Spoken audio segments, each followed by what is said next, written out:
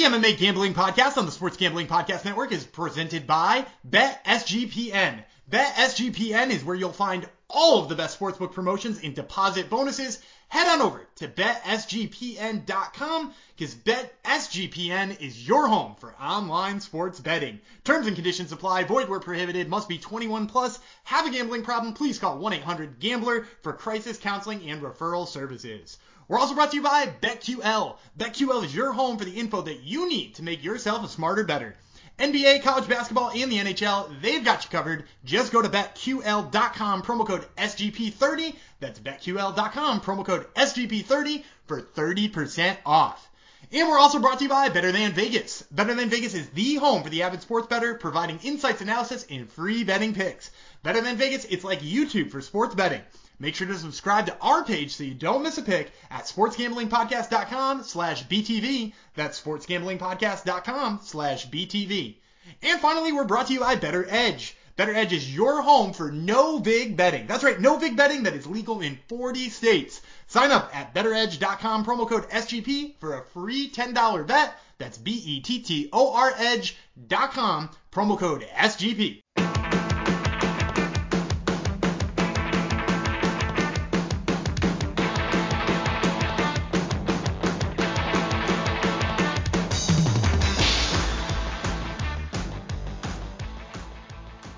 Hello, and welcome to the MMA Gambling Podcast on the Sports Gambling Podcast Network, episode 19.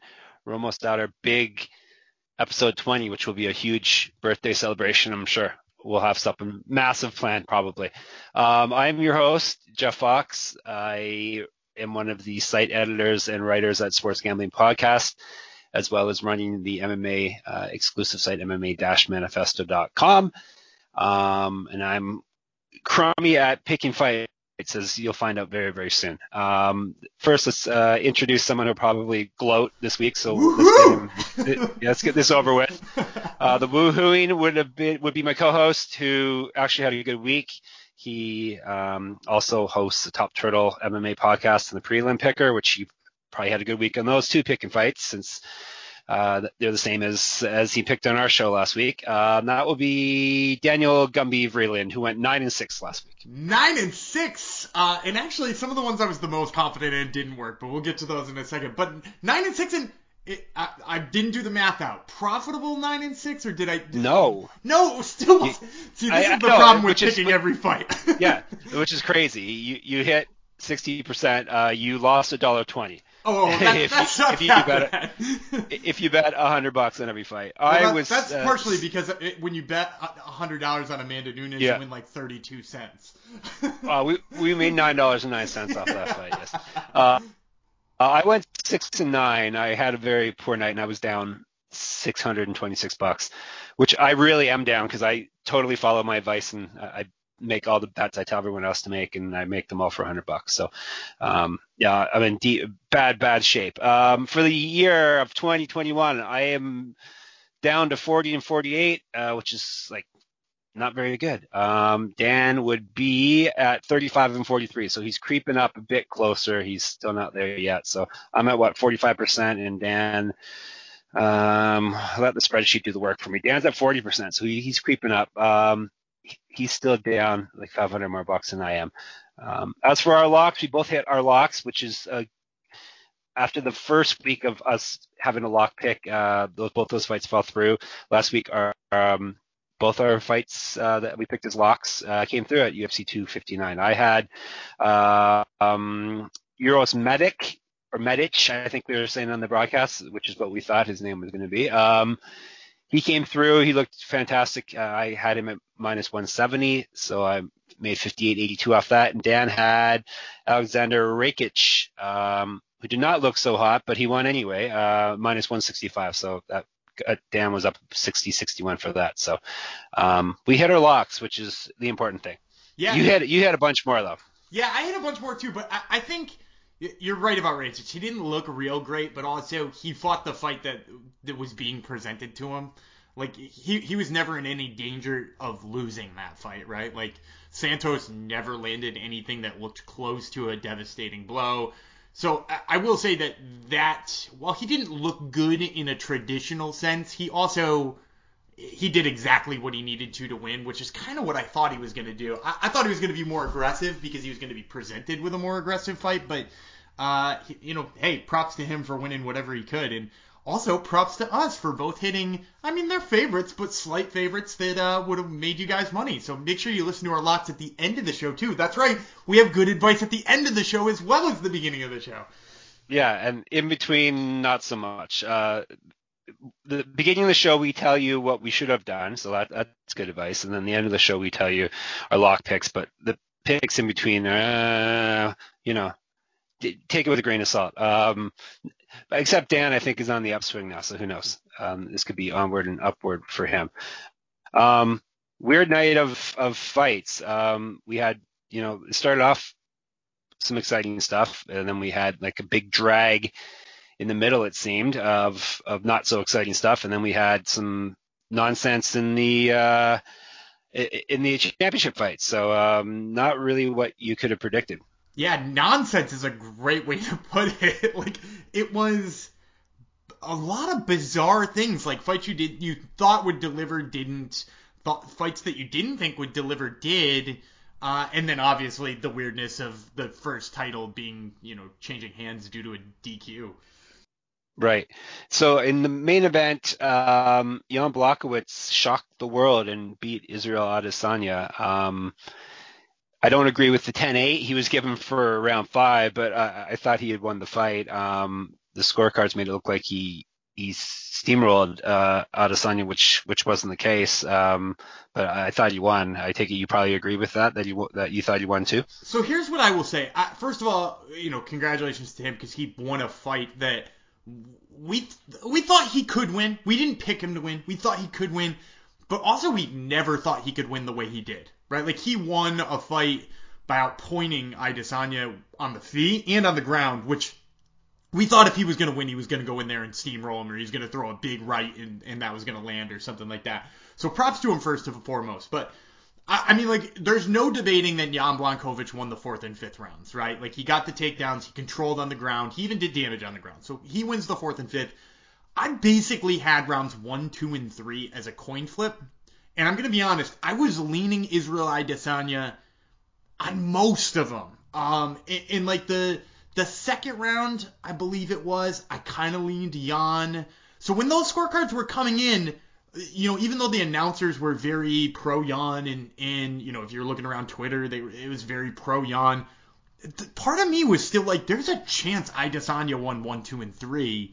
I was surprised that judges had only given him one of those 3 rounds. And I haven't looked at the judges' scorecards. It was probably a different round for each one of them, if I note the judges. And the 10-8 is absolutely egregious. I think that there's no reason to give Jan Blachowicz a 10-8 in any of those rounds. The domination that he showed on the ground was not anywhere near close to what I would consider the criteria needing for that. Right. Yeah, he never had him in danger. He never had him close to finishing him, which basically I think is what 10-8 really should be. Maybe it's not in the rules. I haven't read the rules, so I don't know for sure. But is that not the case? I've read the rules, and it doesn't need you to like almost finish them, but it needs you to have done like significant damage, and it needs to be like moderately one-sided. It even doesn't say like the person doesn't have to mount no offense, but like substantially less. And like in all of those rounds, despite the fact that 3 minutes on top is Jan Blachowicz and Israel pretty much doing nothing, there was like a minute and a half to 2 minutes at the beginning where it was like pretty much a 50-50 striking battle at that point, and maybe even one of those rounds you lean towards Adesanya on the feet. So with all of that, are we just going to give anybody who gives 3 minutes of top game a 10-8? I think that's kind of absurd. So I would have to go back and watch it again to say with 100% certainty, but my initial reaction was when I heard that 2 different judges had given 10-8s, I thought that was definitely not warranted. Yeah, regardless of what the rules say, you generally don't see it unless a fighter is in serious trouble. You generally don't see a guy get 10-8'd, a guy or gal get 10-8'd unless they are getting pieced up seriously or at the verge of either getting tapped out or beat. beat up into submission, that type of thing. As for the judges, one of them gave Adesanya two of them gave Adesanya the third, one gave him the second. Is how that broke down. Everyone gave Blachowicz the first, then 2 out of 3 gave him the second round, and then all of them gave him the third and the fourth. The fourth and the fifth. So I thought Adesanya he doesn't seem upset one bit that he lost. I thought he'd be claiming that he won. Usually any kind of decision victory, the person on the losing end claims that they won, but he seems to not really care whatsoever that he got rid of the 0 in his record. Yeah, well, and I think there's probably multiple levels to that. First of all, he is one of those fighters who doesn't just talk about being like a quote-unquote martial artist, but he actually like lives that mentality where he's like trying to learn his art, and that's the most important thing in his world. So like, in a sense, I think that's some of it. I think still having the middleweight title to throw over his shoulder and defend and to expand his legacy, I think that's some of it. And thirdly, I think also the fact that the golden goose that is Jon Jones is seemingly off the table anyway. Jon Jones got huge. Like, the dude looks massive. He looks like one of his brothers now. So I just think probably all of those things together. Like, you know, the reason he was going up to light heavyweight, I thought originally was to chase Jones. Then Jones is off the table. He's still got his middleweight title. You know, like, and ultimately too, I think he recognizes that like this is a sport where at a certain point in time you lose. You know, his idol is, or he's stated before that he looked up to his whole career Anderson Silva. Like, you just know that at some point in time, if you're an Anderson Silva fan, your time comes. So I think he's going to go back down. He's probably going to beat the hell out of Costa again. He's probably going to beat the hell out of Robert Whittaker again. He's going to beat Darren Till if he ever figures it out. He'll go beat Marvin Vettori again, and we'll still be talking about him as one of the great middleweights of all time. Right. So who do you think next for him, Costa or Whittaker? I take it, right? Whoever wins that fight coming up. Yeah, I think that's the only answer. I mean, like, Marvin Vettori, I think is he fighting Darren Till? I think somewhere right, in there. Yeah. And like, he's a viable option, but ultimately, yeah, I think Whittaker's done enough, in my opinion, to already warrant it. So if he goes out and beats Costa, that's the real answer. And Costa's trying to talk his way into a second one, so I hope to God that Whittaker gets it instead. Yep, no doubt. And then sounds like everyone's on the same page that Glover Teixeira is going to get the next shot, which I think everyone is happy with, inside and outside of the UFC.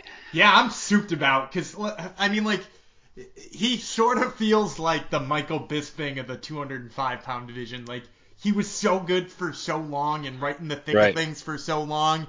And it just took, like, the division opening up in, like, the weirdest way for him to finally get... You know, like, if he does win this title, to finally get the title at, like, this super odd time, which is kind of what happened to Bisping, right? Like, he was chasing Anderson Silva all those years. He only got a hold of Anderson Silva when he was a shell of himself, and then he took the title off a Rockhold in the weirdest way possible, and, like, way past when, like, that was not the best Michael Bisping. Michael Bisping won the title when he was, like, not his best self, and heck, I think we're about to see Glover Teixeira do that same thing. It wouldn't be out of the realm of possibility, for sure. Except he's way older than Bisping would have been. He's what, 40? I think he's older than Bisping 44? is. I think he's older than Bisping anyway. Yeah. Like, never mind what Bisping was when he won.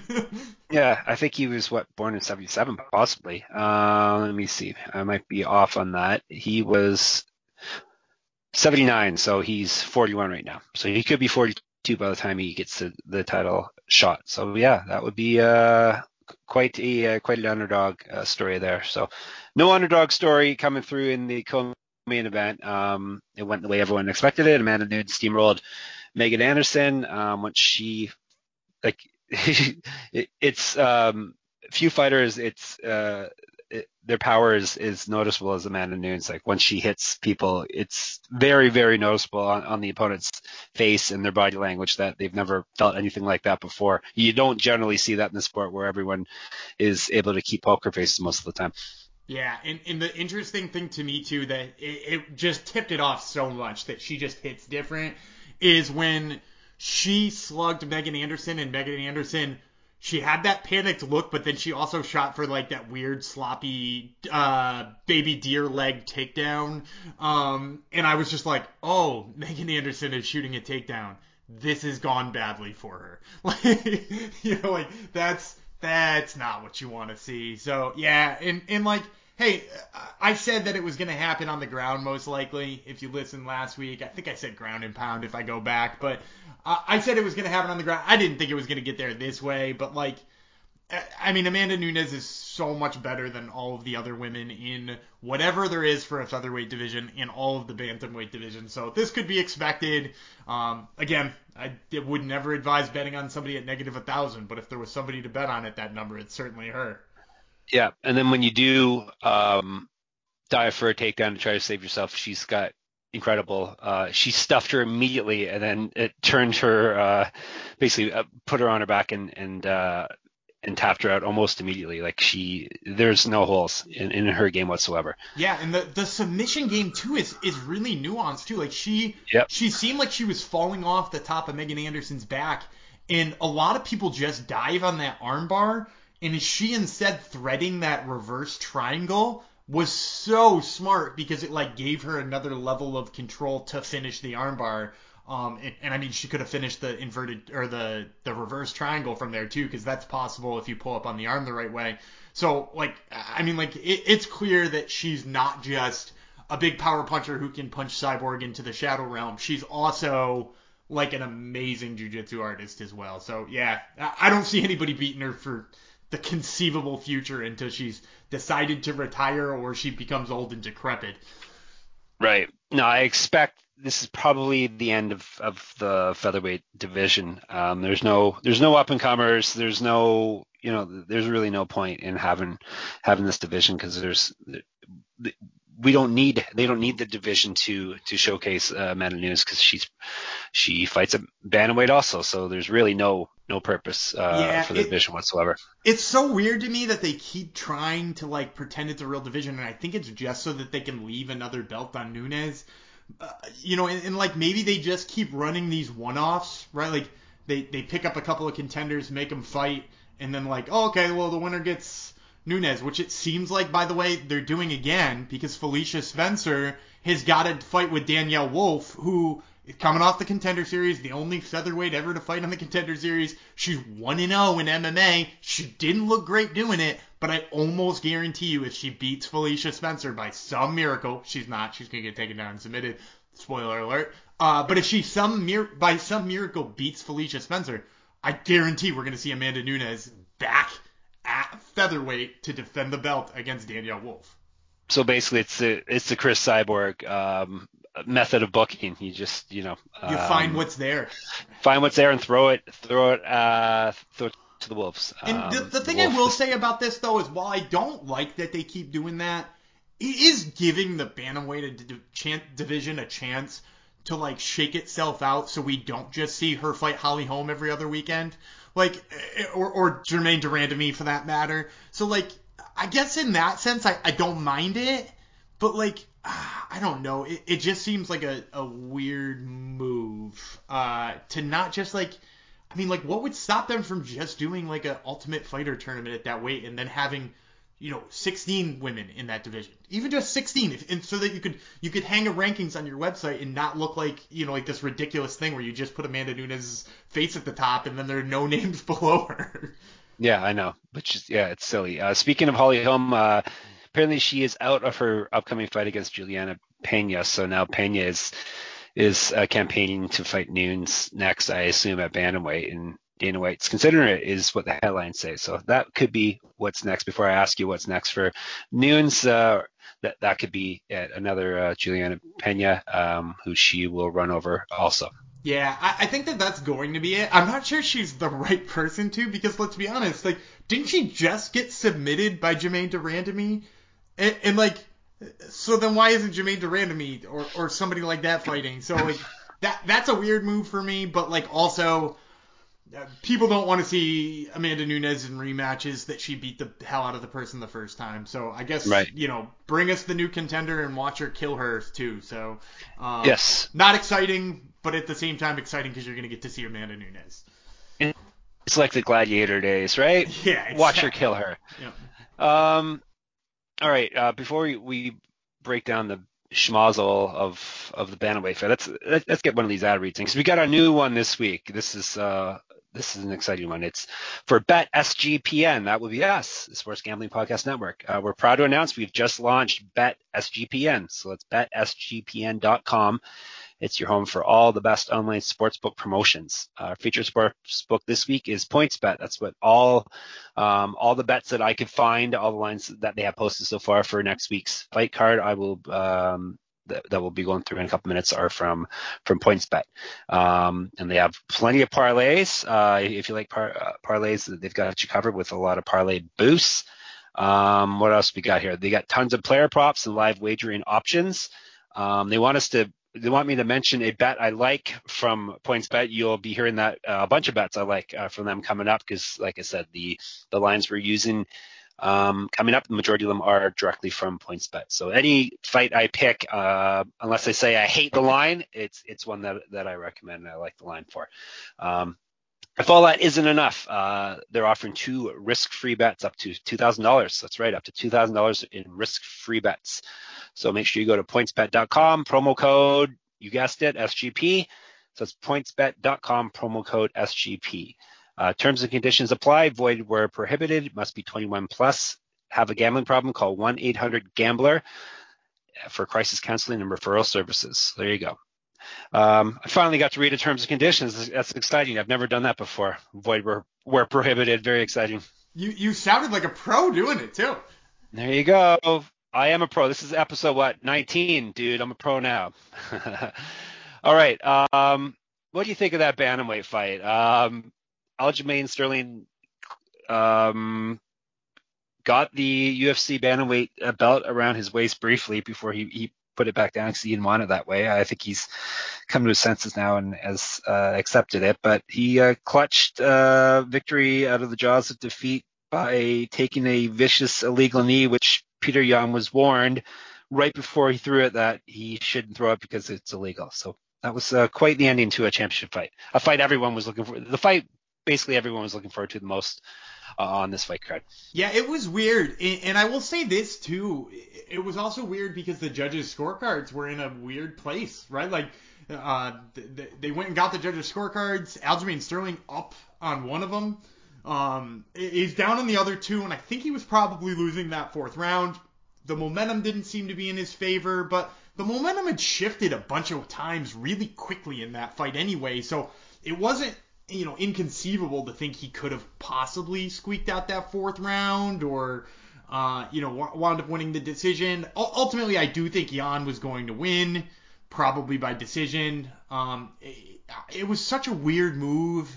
And it's upsetting for him, and I get that, but it's the right call. And the other thing I will say about just accepting the title is the other option is to continue fighting, clearly impaired, continue fighting. Yeah. And for everybody out there saying he was faking it and laying it on, dude, you don't cry about getting the title upset that that's how you have to take it. After if that's the case, he wouldn't have taken it that way, right? He was very visibly upset, and to say that he faked it, that's absurd. But yeah, he could have continued fighting.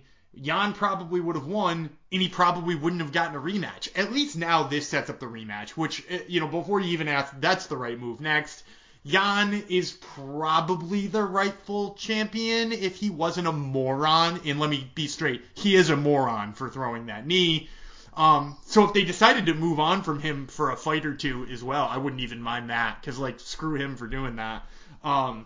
But with that being said, this is a good matchup. You just run them again. Meanwhile, you can run, TJ Dillashaw versus Corey Sandhagen, or TJ Dillashaw versus Rob Font, or Rob Font versus Corey Sandhagen, and then the winner gets those.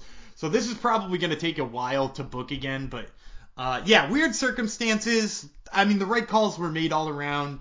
Peter Yan is a moron. That's pretty much tackles the whole thing. Yeah, lots to unpack, but that's the main takeaway.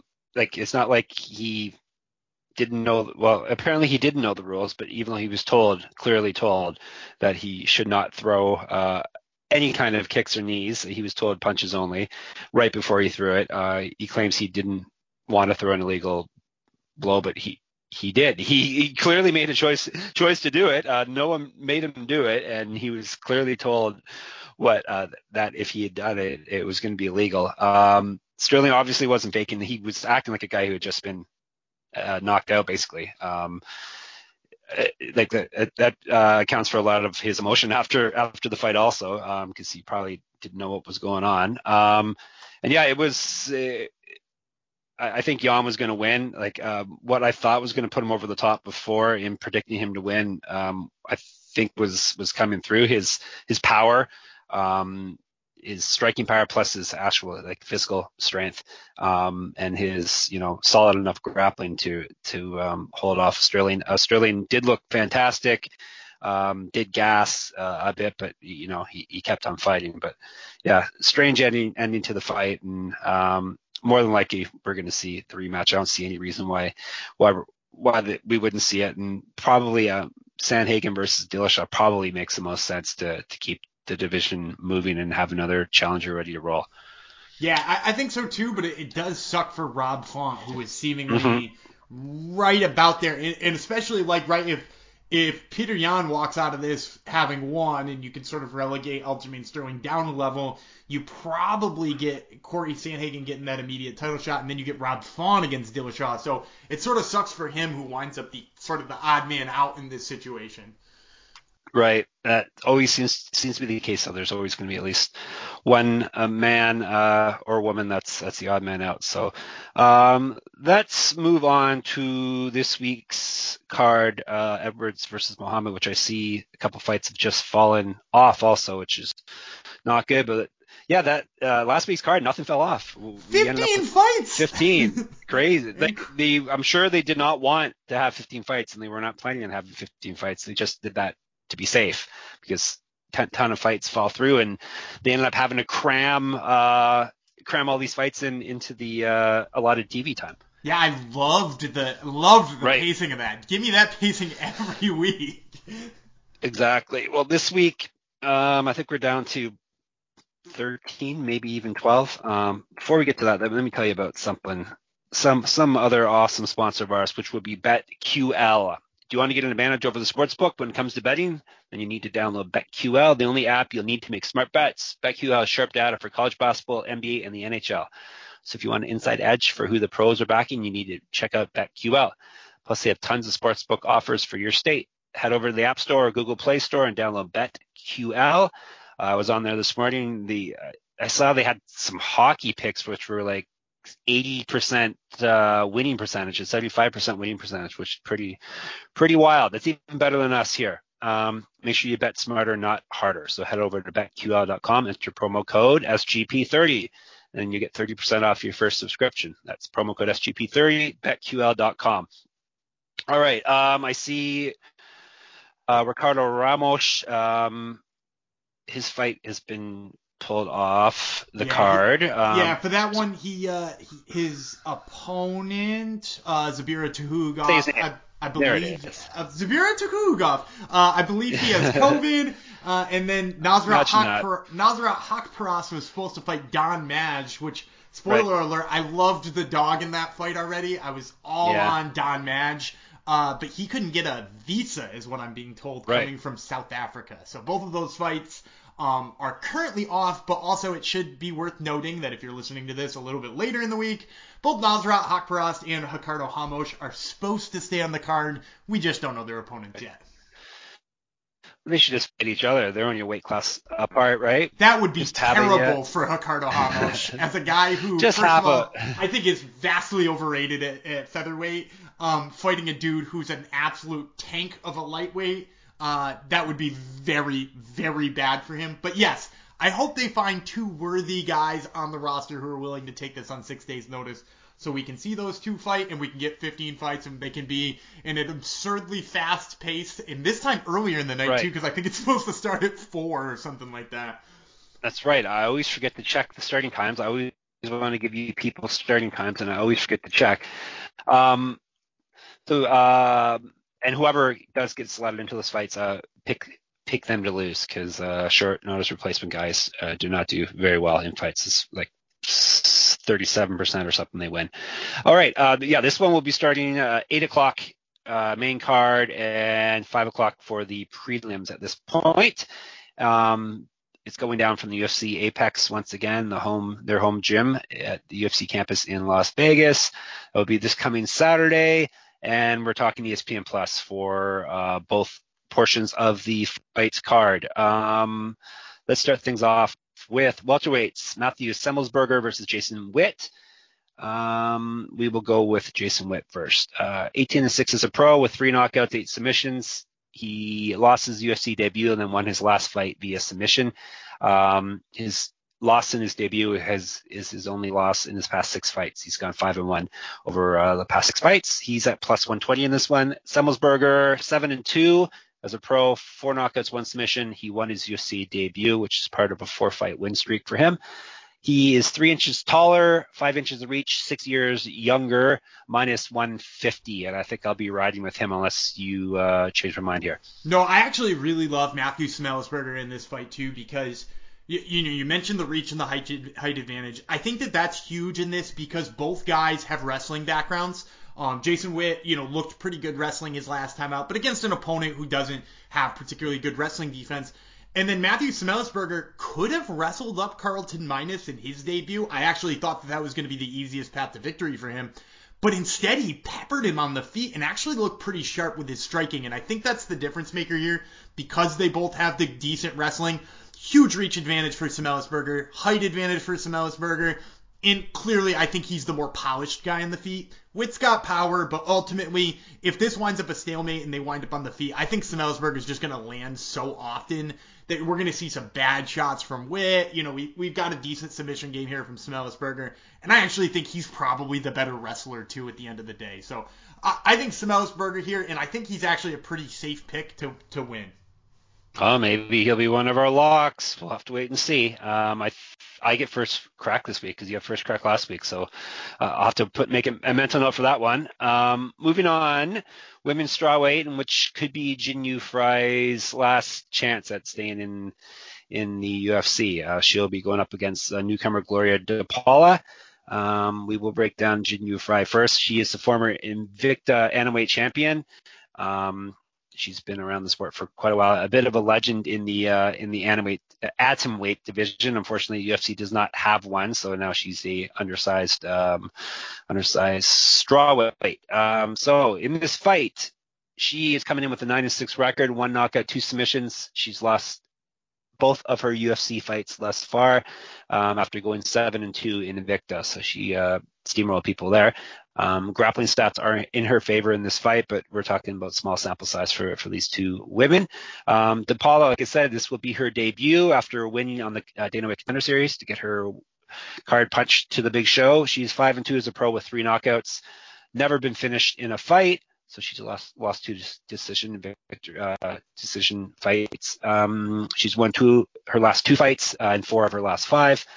She's got 2 inches height, 2 inches of reach, 10 years of youth on her side, and like I said, small sample size, but striking stats are in her favor, and she's at minus 162. Frey's at plus 134. I'm not sure if I said that before.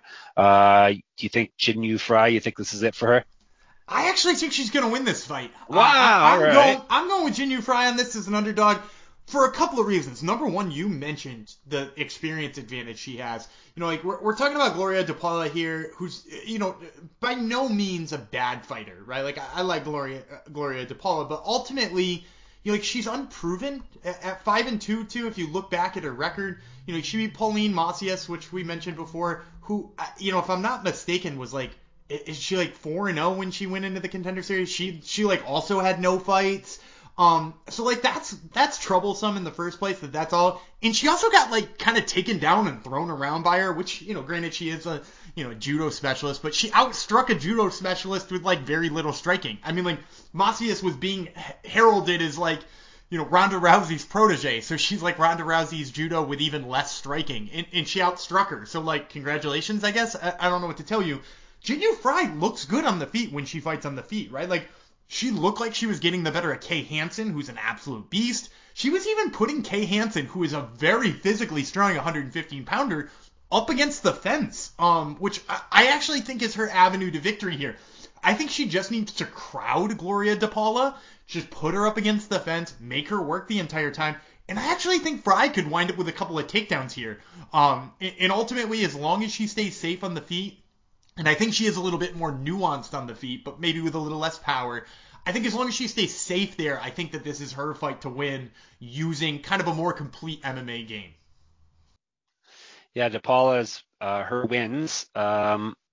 She fought someone 0-3, fought someone debuting, beat someone 3-2, 3-0, and 4-0. So yeah, she's definitely at the experience disadvantage here. I'd like to pick Fry also. And like, are you sure on this one, Dan? Are you positive? How sure are you? I'm not gonna say I'm sure, but I'm gonna say man, look at the people she's fought. Like Ashley Cummins, Mina Grusander, Sohee Ham, who people I think badly underrate. She fought Ayaka Hamasaki twice, who's a killer at atomweight, and to me the number of people she's fought that are really tough top level people, and she's put a decent fight on all of them. It's not like she's getting blown out of the water in any of these fights. To be fighting somebody who's such a step down from everybody she's fought in the past, I mean, at plus money, I think it's worth a stab. All right, let's do it. I didn't have a clear choice on this one. Let's do it, Dan. Let's go with Jinh Yu Frey. I'd like to see her win anyway. I like watching her fight. So, all right. Move back to a men's side, bantamweight. Jonathan Martinez, Davy Grant. Let's go with Davy Grant. He's 12-4. 2 knockouts, 8 submissions, wins. All of his losses are via submission, which is interesting. He's only 3-3 in the UFC, but he's won his last 2, including a knockout win his last fight. Striking and grappling stats are in his favor. He's very hefty, plus 230, going at this point at least. Jonathan Martinez, 13-3, 7 knockouts, 2 submissions. He's never been finished in a fight. He's 4-2 in the UFC. He's also won 2 straight. He's got an inch of reach and 9 years younger. He's 9 years younger than Grant. He's at minus 300. Who you taking in this one? With the odds where they're at, I'm going to surprise you. I'm going to go dogs twice here early, and I'm going to go Davy Grant. I have him too. Yeah, awesome. Yeah, because, I mean, for that number, I figure. Yeah, the number is the big piece for me, right? Like, if I saw Davy Grant in here at plus 140, would I be at least considering Jonathan Martinez? Yes, but at negative 300, Jonathan Martinez is absolutely nobody I'm interested in. And I would say this, too, is I actually think that Davy Grant has a really good chance as long as he mixes things up. Because that's the thing for me, is that he is a really good grappler, and he showed lately that he's getting better at the striking. I think he's at a striking disadvantage against Jonathan Martinez, unless he forces Jonathan Martinez to wrestle a little bit, unless he forces Jonathan Martinez to defend those takedowns, then I think Grant might actually be able to open up with the striking a little bit more. So I'm kind of hoping that happens here, especially with the numbers where they're at. And it's worth noting, too, Jonathan Martinez has been taken down by some guys who I do not feel are very good or very, UFC caliber. I mean, he got taken down 3 times by Waliji Burin, who, is not a top-notch UFC guy. He went 0-3 in the UFC, including losing to Rolando Dai. So, for him to have been taken down so many times by a guy who I don't really think is a particularly good fighter, I have hope here that Davy Grant can get him down, and at the very least, like I said, mixing it up will do it for him. All right, there you go. It's even if one of these plus money ones come through, we're good. So there you go. Back-to-back dogs for you all people. Before we move on, let me tell you about Betterthan.Vegas. Betterthan.Vegas, it's like YouTube, but for what hashtag the gens only care about, which would be sports betting. Best part is you'll be able to get free video picks from the SGPN crew. I gave you nothing but losers last week. Well, actually, I gave you Amanda Nunes winner. There you go. and I told you Dan liked Aljamain Sterling, so there you go.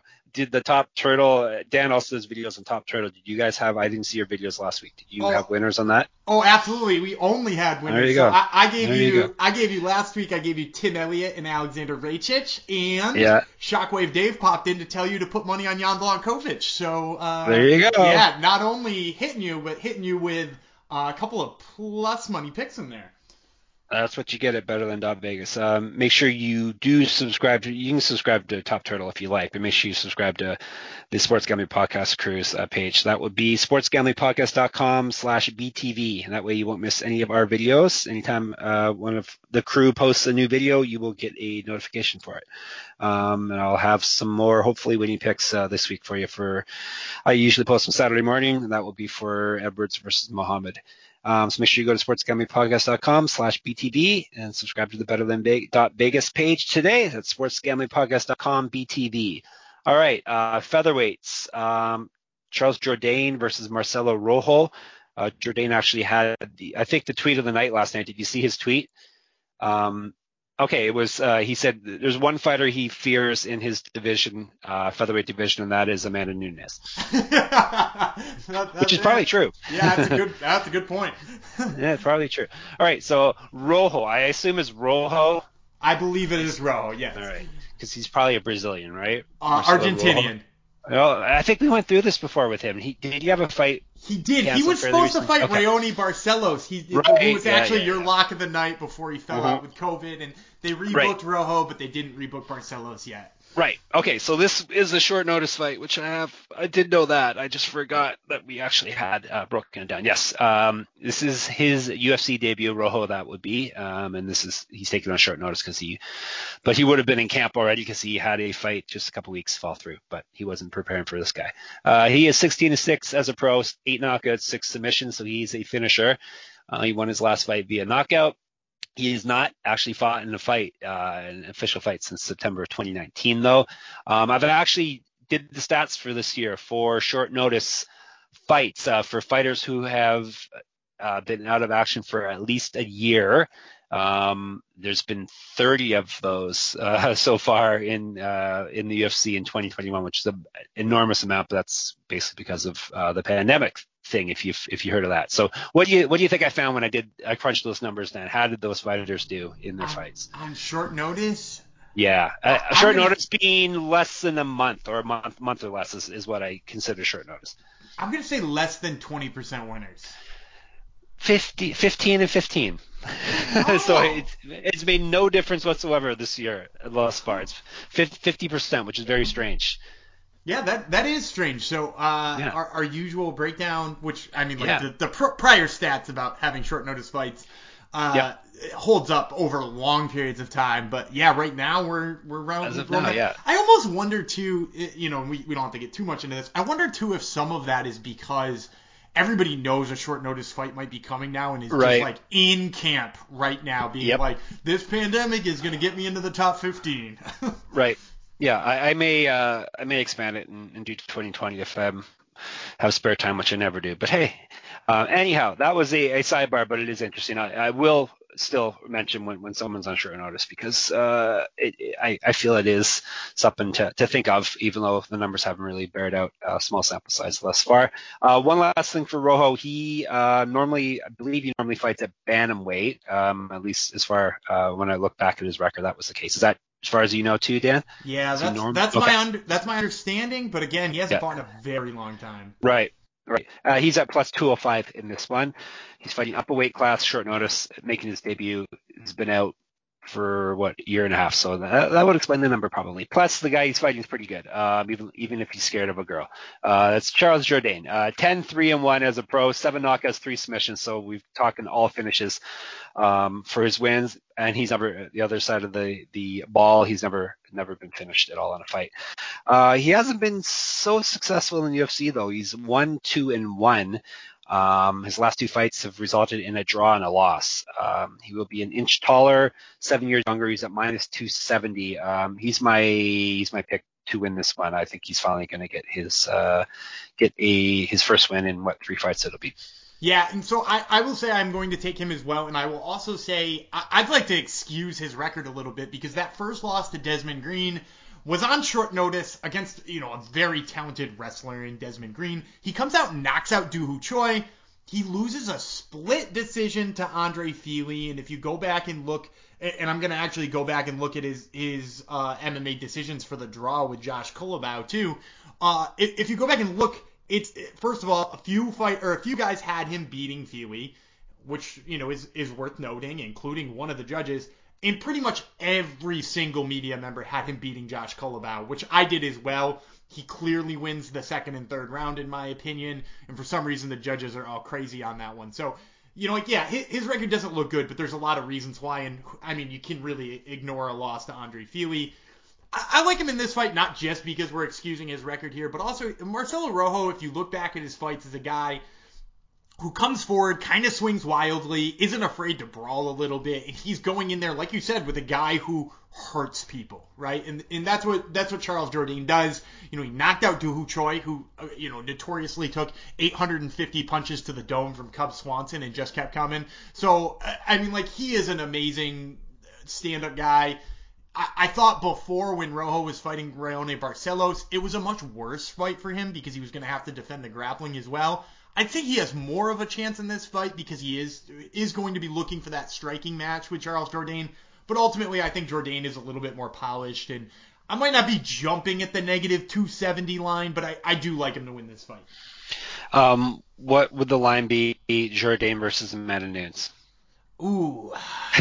I mean, I think the rule when you're writing an Amanda Nunes line is you always start with 3 zeros. So exactly. Amanda Nunes negative 1,000. Like there you go. All right. Moving on to bantamweights. Rani Yahya versus Ray Rodriguez. Let me see. We'll start with Rodriguez. 16-7. As a pro, 3 knockouts, 8 submissions. He lost his UFC debut. He also lost in Dana White's Contender Series, so he's never won a fight in the octagon. He's lost 3 times by submission, which matters considering who he's fighting. He's spoiler alert there. Inch of height, 4 inches of reach, 3 years younger. So all that's in his favor at least. The betting line is not, though. He's at plus 240. Yahya, 26-10-1-1 with 20 submissions. He is an insanely good grappler inside MMA and outside. He's quite decorated in the jiu-jitsu world. He's also 4-3 in the WEC. I always want to mention when the WEC guy is fighting because WEC never die. He made his debut 20 years ago almost, September 2002. He made his debut, but doesn't seem to be slowing down. His last 5 fights, 3 wins, 1 loss, 1 draw. However, over his last 2 fights, he only has 1 win. A loss and a draw. Striking stats are in his favor, and the grappling stats may not be in his favor, but he's definitely the superior grappler here. Very small sample size. He's at minus 300. I'll take him at minus 300, and this can probably be one of our props. We'll make him win by submission and make that number nicer. Yeah, I think this is an easy one. You take Rani Yahya by submission. Not only has Ray Rodriguez given up submission losses, but if you look at the type of person who beats Rani Yahya, you mentioned he hasn't had a really great record as of late.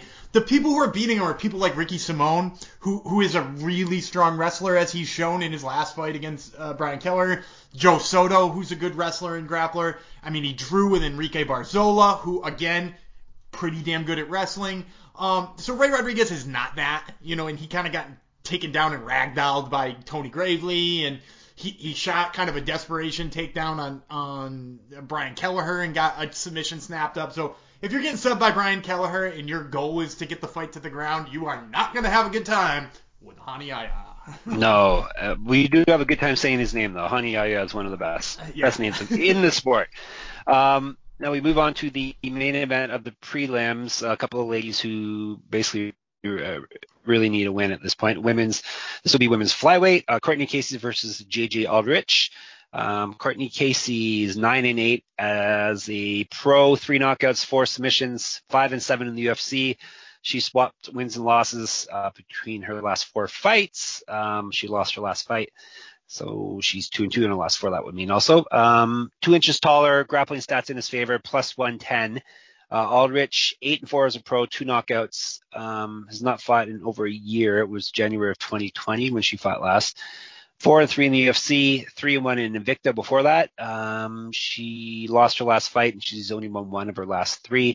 5 years younger, minus 135. I think I may go for a dog here because I want to pick a dog, and I don't think either other lady is really that much better than the other. Maybe you've got a different opinion of that, though. I agree with you to take the dog here, and I actually think one of the ladies is significantly better than the other, but it's Courtney Casey. I think Courtney Casey, Courtney Casey kind of written off as a fighter who wasn't really meeting her potential. Like we kind of put her in the same Alexa Grasso sort of realm, right? Like she's very physically gifted, but she just doesn't seem to be able to put it together. I think we're going to see a better Courtney Casey at flyweight since she's moved up. Yeah, she lost to Jillian Robertson. Jillian Robertson is an incredible grappler, right? She's a Dean Thomas black belt. So, like, let's not, kind of put the pin in Courtney Casey at flyweight until we've seen her fight some other people. And, hey, like, Courtney Casey's first fight at flyweight, she kind of did exactly what she needed to against Mara Romero Barella. She did wind up on her back in that fight, but she quickly armbarred her and ended it in, like, I don't know, it was like 3 minutes or something like that. So, I like Courtney Casey in this one because I think JJ Aldrich does not threaten the grapple enough. Like, she is not going to shoot a takedown or she is not going to score a takedown on Courtney Casey. She's also not a super physically strong flyweight. So you aren't expecting, Courtney Casey to sort of face that, I'm coming up in weight, I'm facing somebody much physically stronger than I'm used to. I actually think J.J. Aldrich is probably going to be at a strength disadvantage here. So I kind of expect Courtney Casey to score a couple of takedowns here, to mix it up enough. And, on the feet, does Aldrich have a slight advantage? Yeah, and that's probably why she's in here as the favorite. But I don't think that advantage is enough to sway this fight. So I'm going with Courtney Casey. Maureen, we have all the same picks for the prelims, which actually it's probably good for you listeners out there, because that means they're all going to come through, because we never agree with one another. You got to tail me after last week, because obviously it's true. I'm red hot. It's true. I tailed you on one of the picks, the Fry one, but I didn't have a solid grasp of that fight. So you made it clear to me. Obviously, that's the one I should pick. So, all right. This is going to be one hell of a long episode because we have 7 fights on the main card. So before we dive into those, let's tell you about our last sponsor here, Better Edge. Better Edge allows you to buy and sell betting positions like a stock market. Best part is it allows you to bet with no vig. Since you're buying positions from other sports bettors, there's no house. So that's right, no vig betting.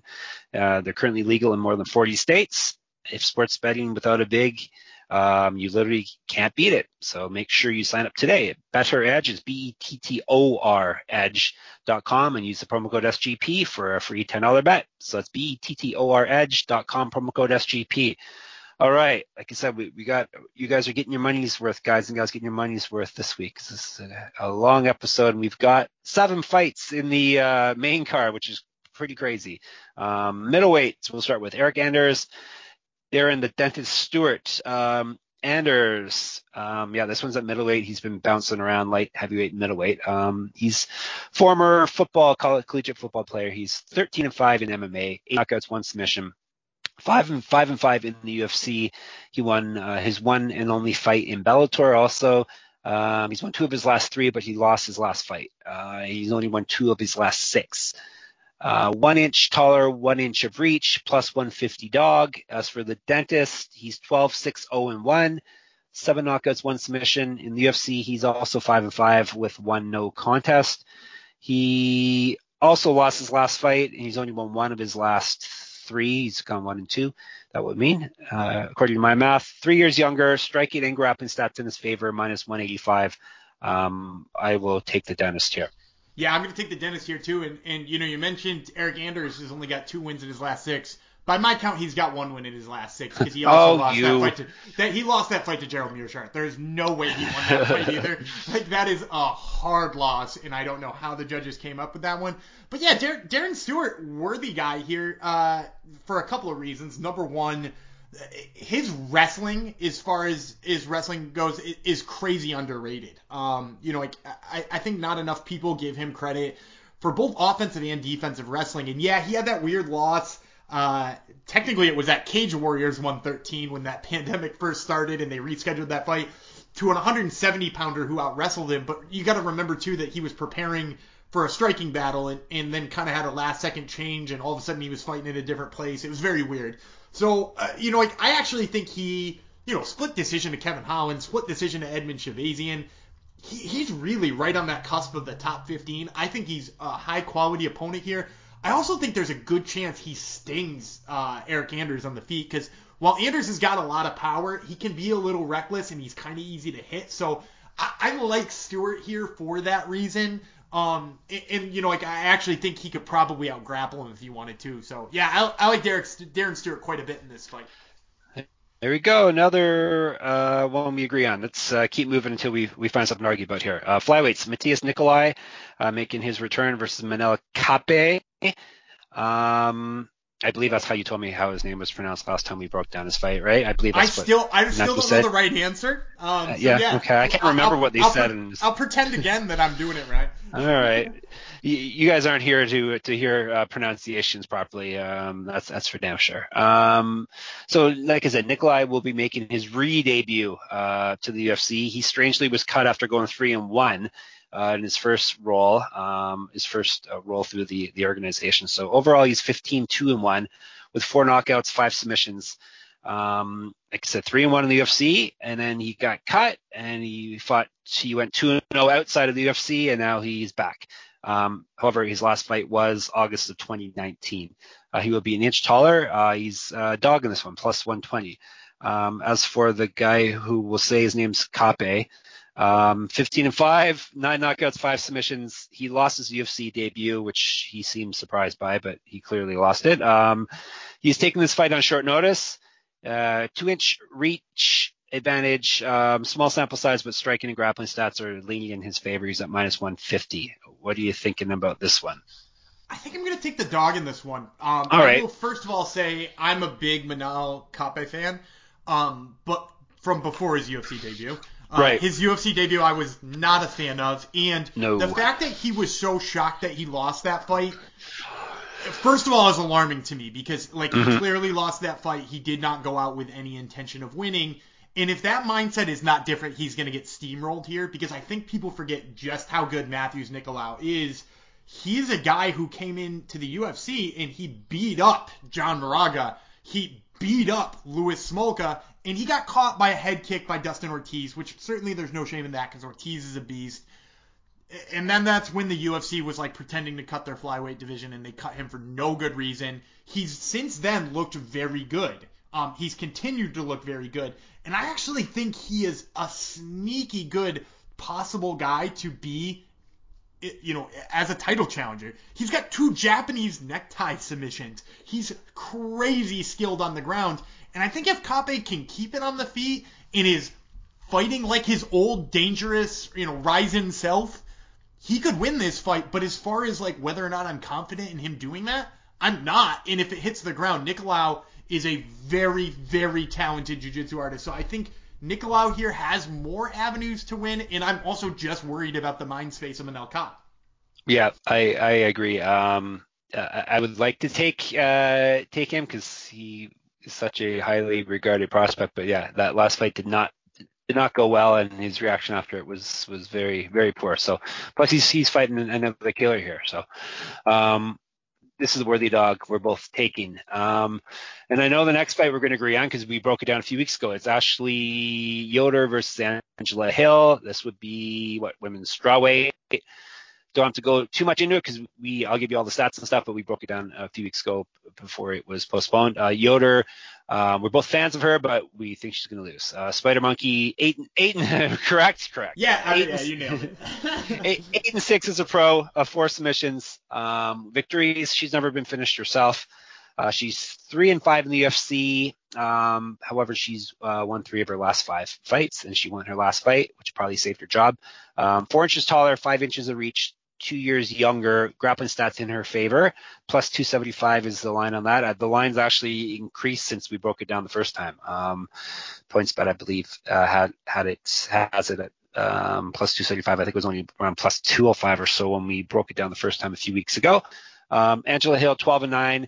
With 5 knockouts, 7-9 in the UFC through a couple stints here. She's lost her last 2. She had won 3 straight before then, so she won 3 of 5. That would make it. Striking stats in her favor, minus 360 favorite. So, like I said, the line's shifted far more in her favor since we broke it down a few weeks ago. She beat Yoder July of 2017 via unanimous decision. I think we both probably think she's going to win this one via the same way. Yeah, I'm going to say the same thing, and I'll give you guys the abbreviated version. She's faster and a little bit cleaner on the feet. She's going to put Yoder against the cage. Yoder probably isn't going to get enough of her grappling going to have any continued success. That's there you it. Go. Take Angela Hill by decision. There you go. Featherweight, Dan Ige versus, who's he fighting? Gavin Tucker, a Canadian. Oh, maybe I can betray your country again. Treat again. Let's go with Tucker first. 13-1. With 4 knockouts, 6 submissions. His only loss is a decision loss, so he's never been finished. He's 4-1 in the UFC, 3 straight wins. Grappling stats are in his favor. He's a very good grappler. He's taking this fight on short notice. He's at plus 112. Dan Ige is 14-3, 3 knockouts, 5 submissions. Never been finished in a fight either, so you may want to bet this one going to decision, regardless of who you want to pick to win. 6-2 in the UFC. He also was on the Contender Series. He won his fight there. He lost his last fight, but he won 6 straight before then. So he lost his UFC debut, won 6 straight, then lost his last fight. Inch taller than Tucker, 5 inches of reach, 5 years younger, striking stats in his favor, minus 141. And if it's a Canadian, you know I'm going to bet against him, so I'm going to take Ige in this one. And I'm going to tell you that you're wrong again for picking against the Canadians. So I'm going to ride with the Canadians here, and I'm going to support your country for a quick second because, listen, Gavin Tucker, you're right. He's got that 1 loss on his record, and he didn't get finished in it. But it's worth noting that was one of the worst non-stoppages of all time. The guy was basically on his deathbed at the hands of Rick Glenn. And I think what he learned in that fight is a very valuable lesson. While he can stand and bang with literally everybody in the division and not go out because he can take a beating like no other, he also learned, hey, I'm pretty damn good at this grappling thing. And when I use both of those things together, he's freaking dangerous. And if you look at his last 3 fights since then, not only has he been dangerous with his hands in those fights, but he's also been very good with his takedowns. He took down Sung Woo Choi 5 times. He took down Justin James only once, but it was only because he only needed one before he subbed him. And then he took down Billy Quarantillo, who everybody was lauding as this amazing grappler. He took him down 7 times. So Gavin Tucker basically realized, like, hey, I'm good at this. Why am I going in there and banging with people who can knock me out or people who can hurt me? And since then, he's been amazing. And I actually think that plays really well against a guy like Dan Ige, who, while Dan Ige likes to grapple, he likes to be on top when he's grappling. And in addition to that, I'm a little bit worried about Dan Ige slugging with him on the feet, because if Dan Ige starts to get defensive about the grappling, starts to try to defend those takedowns, starts to get too focused on that, Gavin Tucker has big right hands in there. And I think actually Gavin Tucker could probably hurt him there. So we're looking at a situation where as long as Gavin Tucker goes in with that same mentality as his last 3 fights, I actually think he's got an advantage here. And Ige only has 59% takedown defense, so it's very very solid pick. It's a hard one to pick for me. But and yeah, it's also worth noting that some of those takedowns he's given up to, not to guys you think of as being particularly strong grapplers either. You know, like he got taken down by Calvin Kattar, who, while Calvin Kattar's great, not a wrestler, right? He got taken down by Kevin Aguilar. I don't know how I feel about getting taken down by Kevin Aguilar, but ultimately, you know, having takedown to those, not the greatest thing in the world. He also got taken down 4 times on the Contender Series. Granted, that was quite a long time ago, but, you know, yeah, you're right. 59% is nothing to write home about. No. So I finally differ from Dan, and I'm not confident with the pick, but I'm not changing now. No, because you got to betray your country. Exactly. But mostly because I was going to say we have to move on to our favorite part of a fight card, which would be hashtag Chunky Guys. Chunky Guys. We have a heavyweight battle. Ben Rothwell, Felipe Lins. Lins, 14-5 in a row with 8 knockouts and 4 submissions. He's been knocked out 4 times. It's something of note. 4 of his 5 losses are via getting his lights put out. He's 0-2 in the UFC after going 4-0 in PFL. He also was in Bellator. He was 3-3 in Bellator. He's 4 years younger than Rothwell, but everyone's younger than Rothwell at this point, basically. He's plus 100 dog.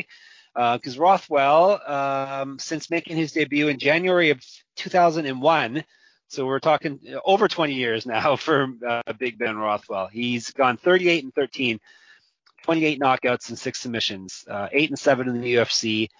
He's only won 2 of his last 6 fights. He lost his last fight also. He's 2 inches taller. He also Based on their last weigh-in, he should be around 30 pounds heavier than Linz. He weighs in right around 265, and Linz, I believe, was 234, 235 his last fight. Grappling stats and the eyeball test are both in Rothwell's favor. He's at minus 125. Svitolets, this is a hard one to pick also. I'm going to go with the underdog and take some plus money, hopefully. I'm going to differ with you on that one. I love Ben Rothwell in this fight. The thing for me about why I can't go with Linz is that if you look at Linz's fights in the UFC so far, the biggest alarm for me on him is that he just doesn't have any urgency. You know, you look at that loss to Andrei Arlovski, he was getting picked apart from the outside, and he was just like, this is fine. I'm okay with this. I'm okay with being picked apart from distance.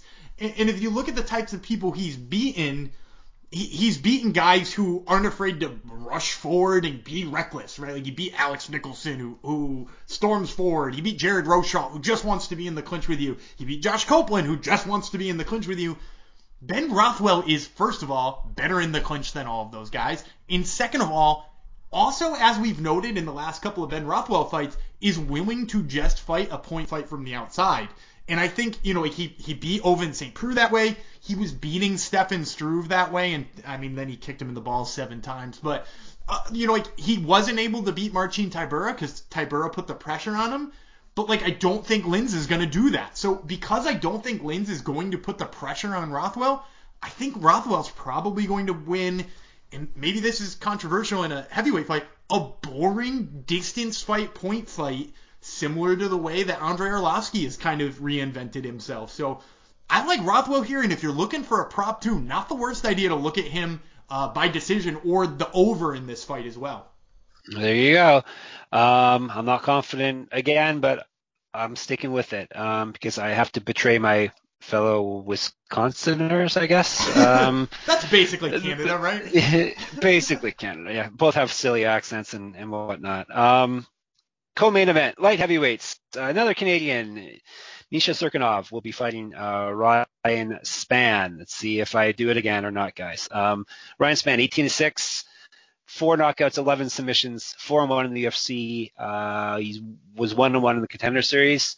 He lost his last fight, and he was knocked out in that fight. He's 2 inches taller, 2 inches of reach on Cirkunov, 4 years younger, plus 112. Cirkunov's 15-4, 4 knockouts, 9 submissions. He's 6-3 in the UFC, but he's only gone 2-3 over his last 5 fights. He started off 4-0. He did win his last fight though, but that was back in September 2019. Striking and grappling stats in his favor, minus 141 points bet, and I'm taking him surprisingly. You're taking a well. I guess he was originally born in Latvia, so yeah, it's not exactly. You're not really supporting the Canadians, just somebody who moved to Canada. And I think he trains out of Vegas too at this point. So yeah, I think he's an extreme couture guy or something like that, right? So yeah, I like Cirkunov in this fight too. My big concern here is Ryan Spann's takedown defense. It didn't look good against Devin Clark, and for me, Cirkunov is actually probably a more talented grappler than a lot of people in this division. I think Spann is going to want to keep it standing. And I mean, look, Cirkunov took down Jimmy Crute, who I rank very highly as a grappler. And not only did he take him down, he hit him with a Peruvian necktie, which is just crazy to say out loud. So I think Cirkunov's grappling game is heavily underrated. And as long as he gets Spann there, I think he's actually going to finish him too. Peruvian necktie is crazy to say out loud. It's true. It's crazy to watch too. So yeah. We were talking about Japanese neckties earlier too. We got all kinds of neckties. It's true, all over the world here. Go with welterweight main event. They finally given up on Leon Edwards versus the recently retired and then not retired after his dictators told him he's not going to retire. His UFC dictator plus his Chechen dictator. That would be what's his name again? Chimaev.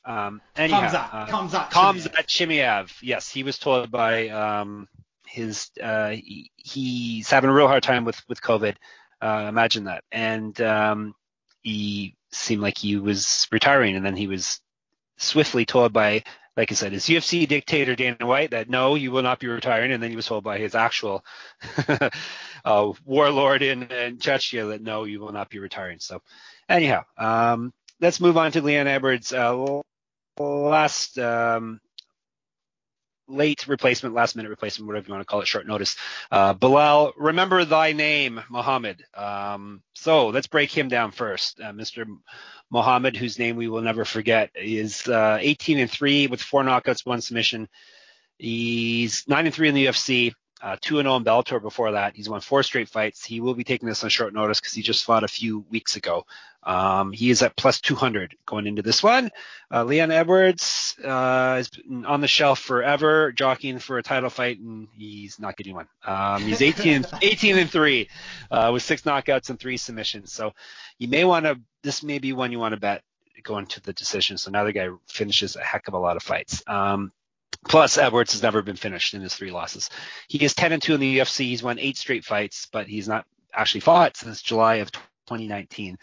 A lot of fights falling through and a lot of him posturing for better opponents. He's 3 inches taller, 2 inches of reach, 3 years younger, minus 263. I'll take the chalk in this one, even though I do remember the name. Yeah, and I remembered the name this time, but yes. I'm going with Leon Edwards. Look, I really want Bilal Muhammad to do well because I have been sick of the Leon Edwards story about him deserving a title shot when his last win was damn near 2 years ago at this point, and against Rafael dos Anjos. But the bottom line is like, as long as this is the Leon Edwards we saw then, and the Leon Edwards we saw during that massive win streak, he's just a better version of Bilal Muhammad, right? Like he's like a slightly better distance boxer. He gives you just like a little bit more in terms of defensive boxing, right? Like he's harder to hit. And in addition to that, like I actually think he's just like a little bit better of a wrestler, right? Like, and he likes to mix it up just a little bit more than Bilal Muhammad does. So yeah, I like just think that there's so many little tiny pieces that just make him a little bit. I mean, like, look, the guy took Rafael dos Anjos down 3 times. The guy took Gunnar Nelson down. The guy took Vicente Luque down. The guy took, Albert Tumanov down, who's, while he's not still in the UFC, is one of the top welterweights as well. Took Bam Bam Barberena down 3 times. So, like, he's really good at his wrestling when he does mix it in. And I think it's just, like I said, just a little bit better than Bilal Muhammad everywhere. And I think as long as he is still that person, we can be comfortable picking him. Granted, it has been 2 years since we've seen him. There has been all kinds of questions about what his training looks like and all that kind of stuff. So I'm definitely not putting him anywhere near our lock. But with that being said, I do like him to pick here. Yeah, so probably minus 263 is not a number we're gonna jump at for this fight, correct? Yeah, I'm not jumping for joy on that one at all. Okay. We hinted at a few props and parlays. Do you want to make some official ones now? Yeah, I would say, again, I kind of mentioned before that I like Ben Rothwell by decision, and I think, you can probably make those lines fairly juicy, being that it's pretty close to an even fight as is. So if you put him in there by decision in a heavyweight fight, you're probably going to get a nice line on that. And also, I said before, Hani Ayat by submission. I think, Ray Rodriguez, with his submission losses on his record, with his questionable takedown defense, with the fact that he likes to shoot himself, and Hani Ayat scrambles and counters takedowns really well, I think everything leads to a Hani Ayat submission there. So, yeah, I think those two are the two that I like the best as far as props go. You mentioned the main event going the distance. I think that's smart too, but I think that's probably not going to come in too juicy unless you pick somebody to. Like the over-under is probably going to be 4.5. So, yeah, I like the over in that too, but ultimately you're probably not getting too good of a return there. No.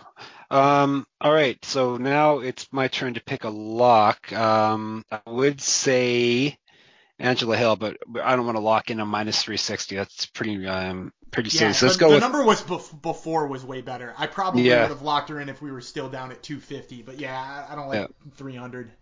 I will take Matthew Semelsberger. I'll take him as my lock at minus 150 over Jason Witt. I like that play.